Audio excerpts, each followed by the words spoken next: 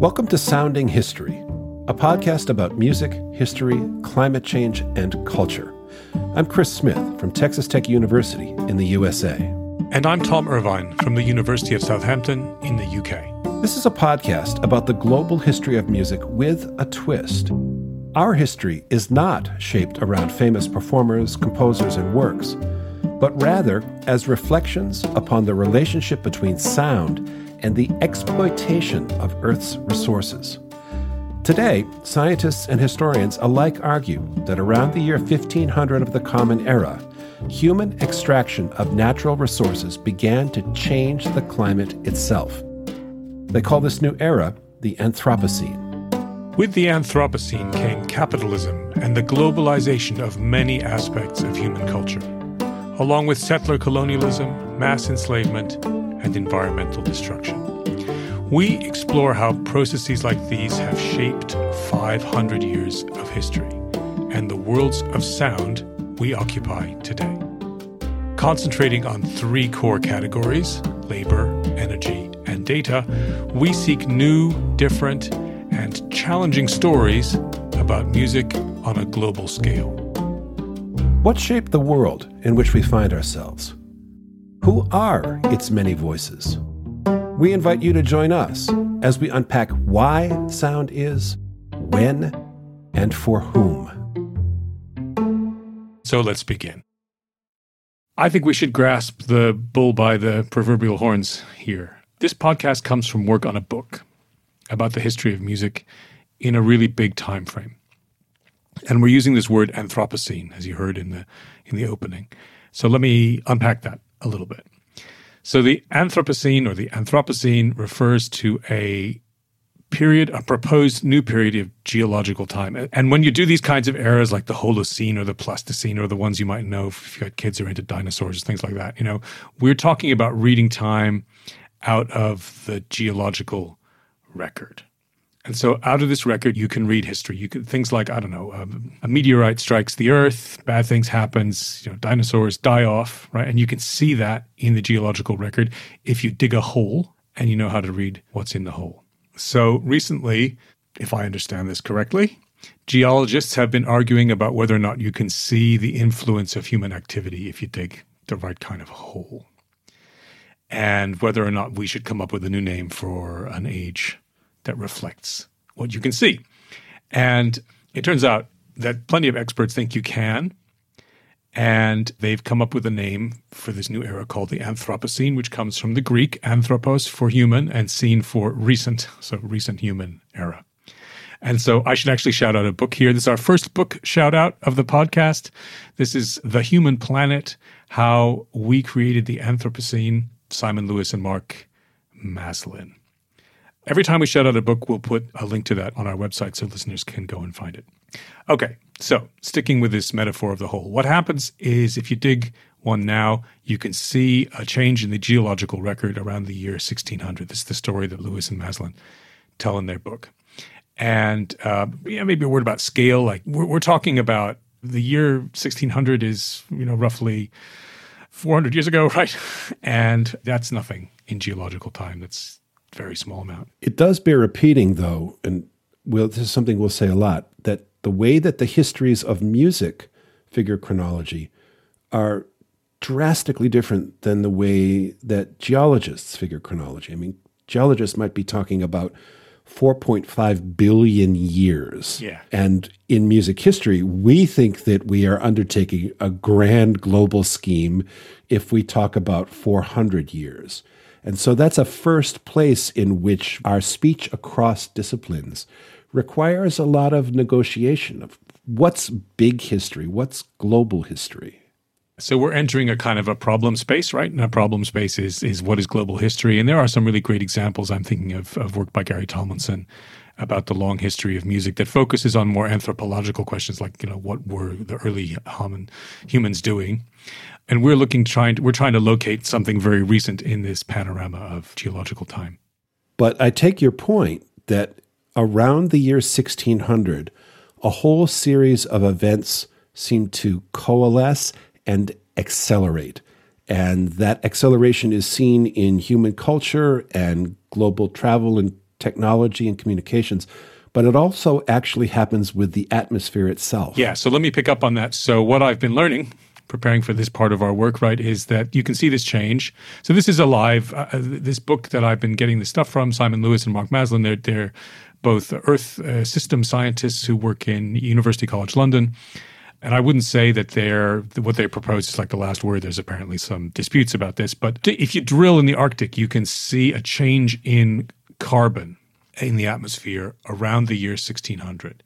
And if you were looking at it on a graph, you would see like a spike downwards. So they call this the Orbis spike. And Orbis means whole world. It's from the Latin for the world. And they want to explain this spike downwards in carbon, right? This is like the idea. Carbon in the atmosphere is obviously a topic we're all familiar with now. You can see a spike downwards in carbon around 1600, and they explain it by a massive human-created catastrophe. And this human-created catastrophe is what they call the Columbian Exchange. Ouch. Ouch. Okay, so the Columbian Exchange is the arrival of Europeans in South and Central Americas, in the Americas, full stop. So this is how Europe got potatoes and America got horses.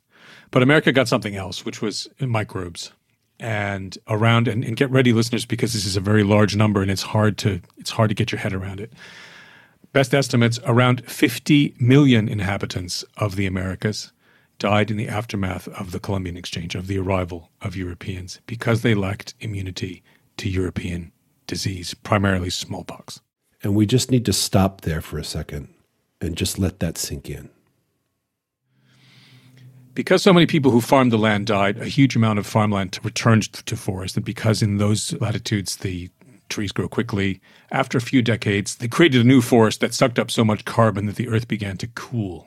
If you know your 17th century Dutch art, right, there are all those paintings of people skating around on frozen canals. That's because of what they call the Little Ice Age, and that's a result of this Orbis spike. Yeah, in the Little Ice Age, friends, the Thames froze, and they had fairs in the winter of the 1650s because the Thames had frozen over solid. So what happened next is the settler colonists coming from Europe began to exploit the land in a different way than it had been exploited before.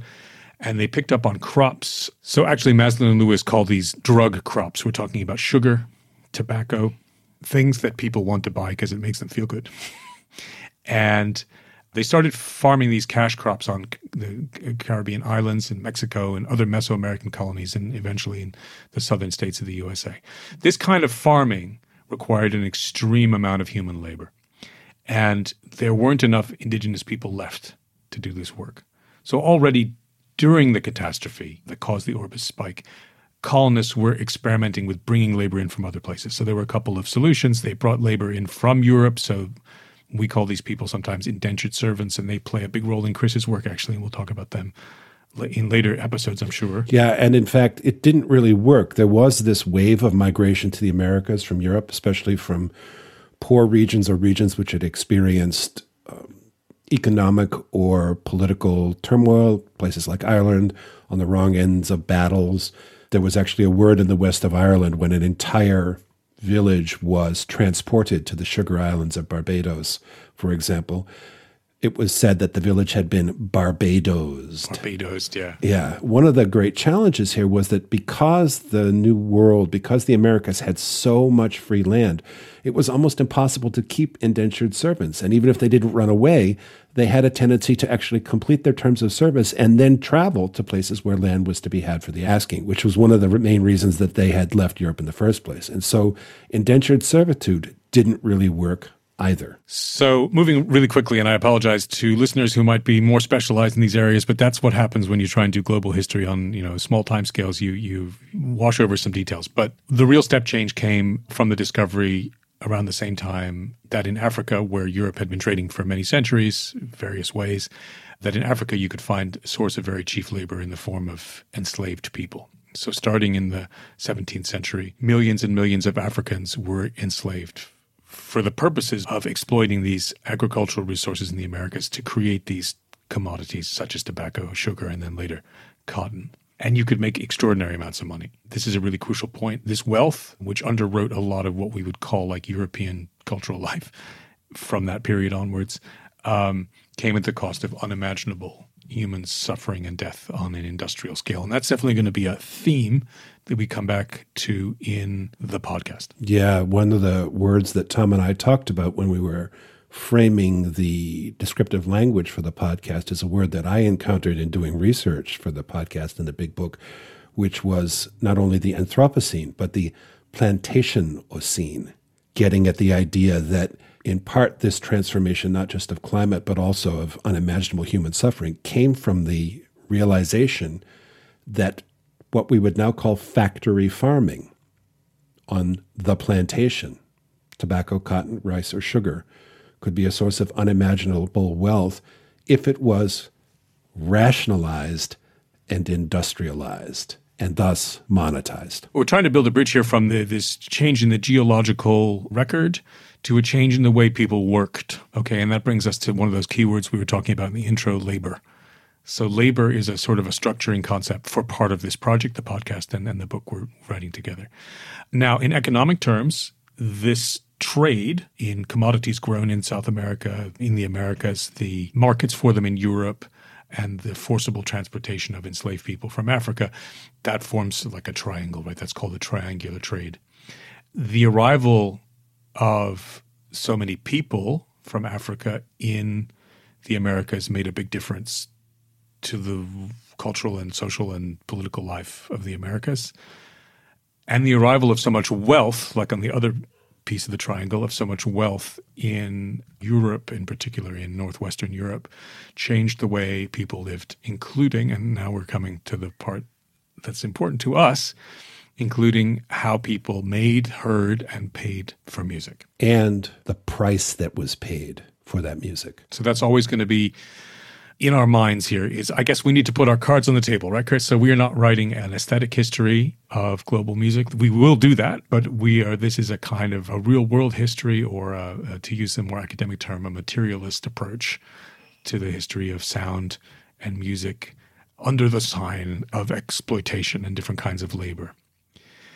So let me switch registers here really quickly, right, from the big stuff. So we've dug our hole in the Antarctic and we've seen these big time scales, and I want to come down to some individual stories to kind of illustrate this. And so I've got three potted individual stories. So what do you say, Chris? Shall I just unpack the first of my characters here? There's some names that will be familiar here, and some nuance that may be less. So I'd say go for it. Okay, yeah. So I'm going to tell you some stories about some famous names in music history. And I'm going to start with George Frederick Handel, an English composer of German birth. And in May 1720, George Frederick Handel, who was building a very successful career in England as a migrant, bought some shares in the Royal Africa Company, which is a chartered company, so it was guaranteed by the British state. And its only purpose was the transportation of enslaved people from Africa to the Americas. And many of the people who were transported this way did not survive, and those who did were condemned to lives of misery and servitude, right? We know about this because of recent work by the Anglo-American music historian David Hunter, who's been writing about this the last 5 or 6 years. And I'd like to shout out actually a colleague podcast. So this is a sound expertise podcast hosted by our musicology colleague Will Robin, who's done an excellent interview with David Hunter quite recently. And I will put a link in our on our pages, and you can find your way over that and listen to more about the discovery. It's a really interesting story about David Hunter telling about how he actually discovered the stock order in a ledger for Mr. Handel was misspelled Handle, and he discovered this in the National Archive here in England, in London, in Kew. And Handel was had already invested in a similar company, in the South Sea Company, which had considerable interests in trading enslaved people in the Spanish-speaking parts of the Americas. So the stocks that Handel bought in 1720 that David Hunter discovered the order for, he sold a few months later, neither at a profit nor a loss. But his other investment that he'd made in 1715 in the South Sea Company, he did hold until the 1730s, and he sold it at an enormous profit. And I need to just stop now and talk to you a little bit, Chris, about exchange rates. I'm afraid this is just one of these things that when you do this kind of work, you have to manage this, right? So I will try to be really quick. It's difficult to transfer money values from 300 years ago into money values today. A couple of ways, different ways you can do it. You can do it in terms of like a basket of things that you could buy with that much money. You can do it in terms of its labor value. So its comparison to like what it would cost to employ someone on a salary for that money. And I'm going to use that one, which is not the highest, but it's still quite striking. So Handel sold up his stocks in the South Sea Company in the early 1730s for 4.6 million pound sterling in today's value. So that's a serious investment. And it also reminds us at all ends of this transnational corporate exchange, we are about gaining profit via investment in labor and driving down costs to drive up stock dividends. Those are the basic facts, and those facts are really can't be disputed. I think the point I want to make is that Handel did not buy these stocks in a vacuum, right? His success as a composer in the epicenter of the financial world of the triangular trade in London depended on good relations, right, with political patrons like the royal family who were German speakers like him. He'd actually worked for them in Germany, and more importantly, probably on relationships with wealthy people in London. And all of these patrons, I suspect all of them, were significantly invested in the triangular trade. And so Handel's own active involvement is only a small part of anyone who's working in his economic position of their relationship with money from slavery. So I want to come to the main point, right, which is whatever you think about the moral choice Handel may or may not have had to buy these shares, he was already totally dependent on the profits of the triangular trade, the wages of the suffering, right? Because everyone who lived in 18th century England was dependent upon profits. In fact, not only or exclusively profits, but an entire economic infrastructure, an entire way of thinking about the role of art, music as part of cultured society, implicated in the structures and profits from the slave trade. That's a really important point you're making, Chris. So now you've spoken about it, about how you use music to create a social position for yourself. And so my next individual story illustrates that quite well. In 1770, Wolfgang Amadeus Mozart, who was 14 at the time, already very well traveled, was in Rome, and there he met an old English acquaintance who he had met 4 years previously in London, and this acquaintance was named William Beckford of Summerley Hall. Again, I'm working here with fantastic research by David Hunter, who's looked into this. And the Beckford family had grown extremely wealthy from plantation holdings on Barbados. Now, William, who was actually illegitimate and not nearly the richest of his family, was still wealthy enough to be on what you would call the grand tour, right? He was a young British man of means, and he was traveling around Italy and looking at the ruins and looking at great art, right? And he was he was putting the money that he had from his family to work to acquire social distinction and cultivation. Now, Mozart wasn't doing anything much differently. Together with his father, he was 14. He was already writing operas, and the point was to introduce Mozart to the really important people in the world of music in Europe, and those were in Naples and Rome. And that he met Beckford there is just a sign about Mozart's own contact with this British world of wealthy people who were bringing money in from the triangular trade. All I want to point out here, and again, my Mozart scholar colleagues are going to be shouting at their speakers right now, or however you're listening to this, because I'm moving so quickly. But one thing we do know is that Mozart was fascinated with Britain his whole career, and he was thinking about ways to go to London so that he could make more money, because that's where the money was. And it even seems that in the late 1780s, right? So if you know the story of Mozart, he was in deep financial trouble for various reasons.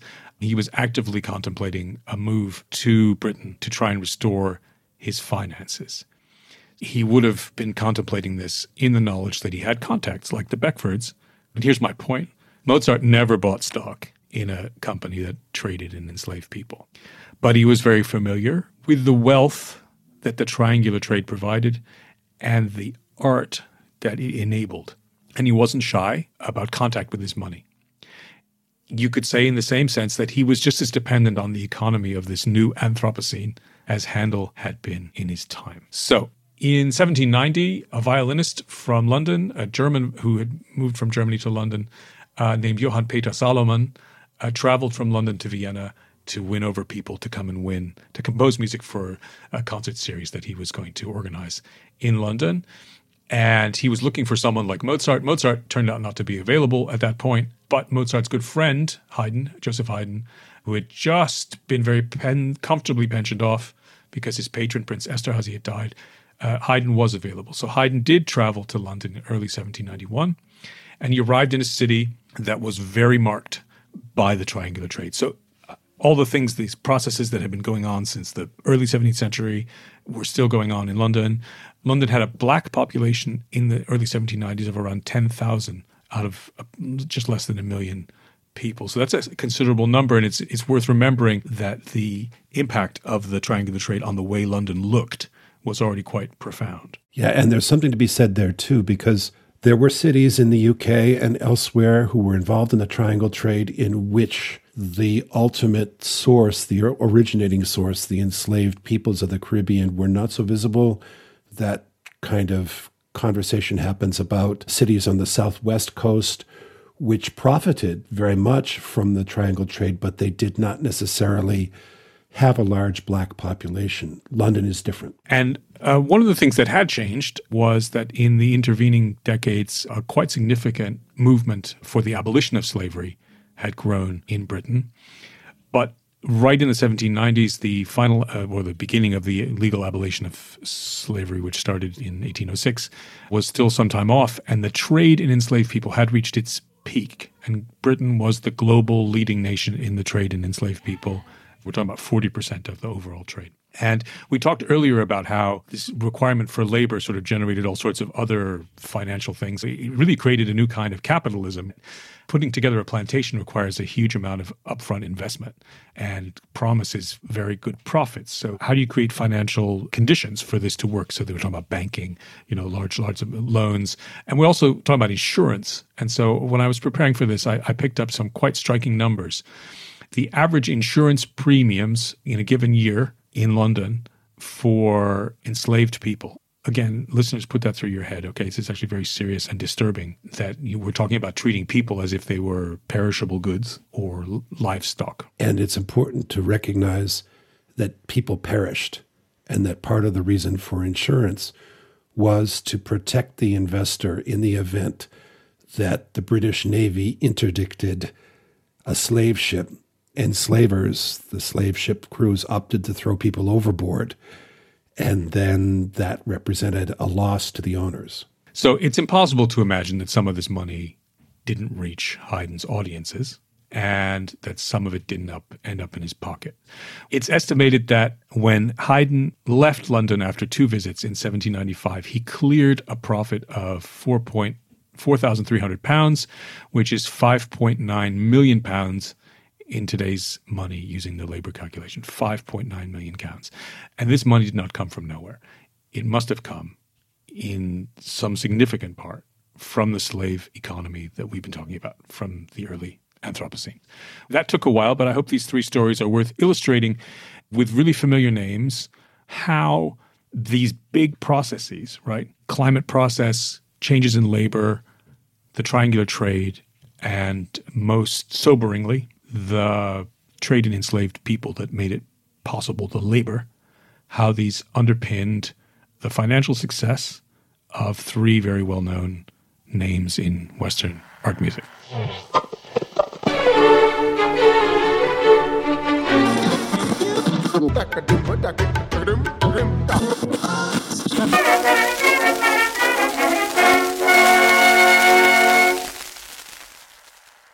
One of the things that we're doing in our collaboration in this big book is finding a place where our 2 areas of prior experience and scholarly investigation and authorship overlap. I think what we uncovered or discovered or are in the process of discovering through this podcast and with the help of our listeners is that if we perceive Western art music or the vernacular musics of the Americas as operating not in a silo, not in a geographic isolation, not in a economic or transnational or cultural vacuum. We realize that there are concurrences and simultaneities and resonances that reach across geographic distance at moments of very close chronological proximity. And so what I want to do for my half of this episode, the point-counterpoint complementarity intended by this podcast, is to talk about a particular moment in the English-speaking Caribbean on the island of Jamaica when a young subaltern in the British Army, a young man named Abraham James, was essentially evacuated from the island of Saint-Domingue in around the year 1802 because Saint-Domingue was in the throes of what is widely understood to have been, if not the only successful, certainly the most successful rebellion of enslaved people in the New World.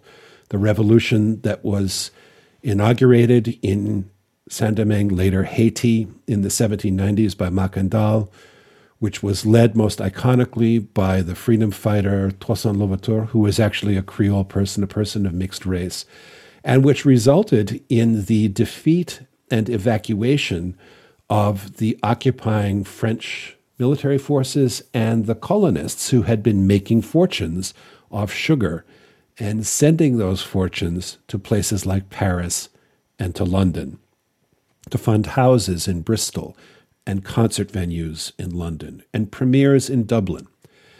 So Abraham James was evacuated from Haiti. He and some members of the British Army had been in a very odd moment of colonial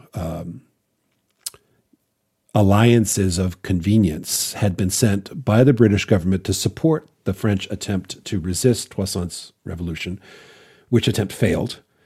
And so Abraham James, with his regiment, was evacuated. And he was evacuated to another island in the Caribbean, to the English-speaking island of Jamaica.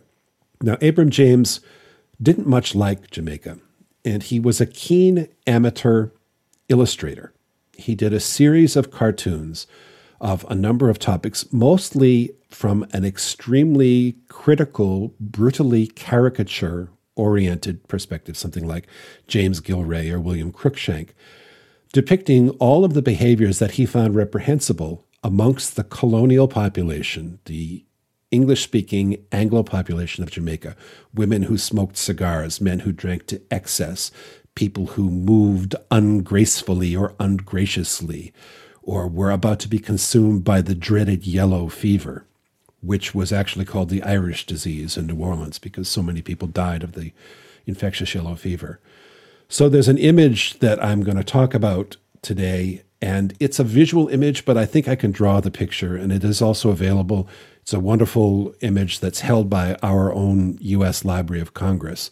But before I do that, I'm going to ask Tom to interject here and tell me what he thinks or sees as he looks. Well, we're going to talk about pictures a lot. And so this is our first picture. We'll always put the picture on the website so you can look at it. Please drive safely if you are behind the wheel of a car or something. So maybe wait till you get home. But if you're sitting in a place where you can look at the picture, that might help you to understand where we're going. And we're gonna be working on a vocabulary as we develop the podcast for connecting pictures and sounds and sharing with you what we see. So I see this picture, a Grand Jamaica Ball, here on my screen, and I just wanted to give the full caption, because it is so very evocative. The caption is, "A Grand Jamaica Ball!" ! Or "The Creolian Hop a la Musty, as exhibited in Spanish Town, graciously dedicated to the Honorable Mrs. R. Redacted, Custodi, Madam, etc., etc." And then there is a doggerel inscription about dance and why it's bad for you. And that actually brings me to my first point. There's an awful lot of movement in this picture. There's people moving, and maybe you could take us through some of the motion that we can see here. It is a framed picture, rather as if we were looking at a theatrical proscenium of a ballroom, presumably in Spanish Town, which was the old port city across the harbor from Kingston in Jamaica. It's a place that Abraham James would have known well, and as a junior subaltern in the British Army, he would have attended balls in ballrooms like this. So it has a large floor. It's James's visual vocabulary. It's a little exaggerated and it's a little bit amateurish. It's pen and ink with watercolor added. We are looking at the large, expansive dance floor with tall ceilings. There is a gallery at the back end of the hall, distant from us, with an arch over it that leads presumably to the kitchens and the servants' quarters. In the gallery, from left to right, we see a band of black fiddle players, and then some members of the audience, including a number of men wearing military uniform. And then still looking across this gallery, we see more viewers sort of looking down as if from theatrical boxes. And then further across this gallery, we see a group of wind band players who are wearing their own uniforms. They're Anglo. Most of these people are Anglo except for the black fiddlers. The wind band players have someone else playing cymbals who is of dark complexion. And then, I have to say it because it's the truth, at the far corner of that gallery, there's a scene of what appears to be, just an anecdote of what appears to be indecent assault, where a man in military uniform is engaged in removing the dress of a young woman. Behind a curtain next to the cymbal player. Next to the black cymbal player. So that's what's happening up above. And then down below that gallery, we have a large group of African persons of various ages and sizes, and they're clearly spectators. They are in a small cluster there at the very corner of the scene. They're looking out at the scene.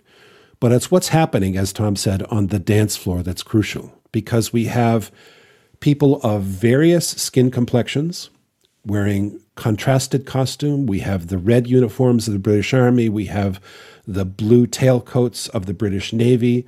We have a group of onlookers and also dancers who are clearly colonialists. They're Anglo, and they have either undressed hair or they're wearing rather antiquated wigs. There's one man who's dancing who's got a brown beard and a white wig, and he's quite incongruous. And they're all moving in this fashion, which is angular and akimbo and the absolute obverse of European ideals of graceful body vocabulary. And that must be a clue, right, to the noise that's coming from above. So that must be a clue to what they're hearing. This is obviously a work of social criticism. It's obviously not meant to be a realistic depiction, but still. It's a wonderful way to say it, yeah. You can really see them hearing. So take us through what we can see them hearing. Okay, so Tom makes a good point that Abraham James did not approve of these people. I suspect that Ensign James was desperate to get back to London, quite frankly. So he did not approve of their conduct, sexual conduct, personal conduct around alcohol and tobacco. But that does not invalidate his observation. It is possible that if we read past the bias and read past the caricature, we might see, and as Tom said, even hear things in this image. Tell me, what am I hearing? Okay. We've got a black fiddle band. We've got an Anglo military wind band. We have a black percussionist. We are hearing a meeting. We are hearing a meeting of players of variant ethnicities, players of variant vocabularies, musical vocabularies. And the sound which is ensuing, which is reverberating through this large ballroom, as we sonify the image, as we infer movement from the static two-dimensional image, is the sound of meetings. Meetings of musical sensibilities, meetings of cultural experiences, many of them imposed. Those black fiddlers are not free people of color. Those black families standing back in the corner near the kitchen, near the servants' quarters, they are not free people. They are enslaved people. Dare I say, the young woman, or the Anglo young woman who is being assaulted in the gallery is not a willing participant. So we should not underestimate the enforced nature of this exchange. But the way these people move to that music, the way they kick their legs, the way the young women reveal their ankles, the way that the British military and naval officers exaggerate their upright postures, the way that the colonials exhibit movement vocabularies and bent knees and twisted torsos that speak of an African sensibility about the body moving and rebounding to the ground, from the ground. What we are seeing, known, unknown, conscious or unconscious, is an entire complex community of people of diverse experience, diverse degrees of agency, brought into enforced contact by the mechanisms of enslavement and profit. And out of this contact, this complex history, a new series of musical and movement vocabularies emerging. Just for listeners to go back over that, there is a danger when you do music history, right? Is you see something like this. This looks like an awful lot of fun. You can see people clearly enjoying themselves.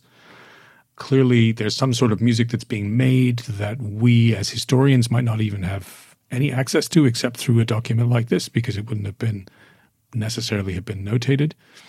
And you can think, okay, so it's a kind of, there's this excellent sort of multicultural diversity already going on in 1802 in Jamaica. And I think what Chris just said is really important, is you always have to hold in your head that this diversity being a word that we value positively today in our own social and political discourse, right?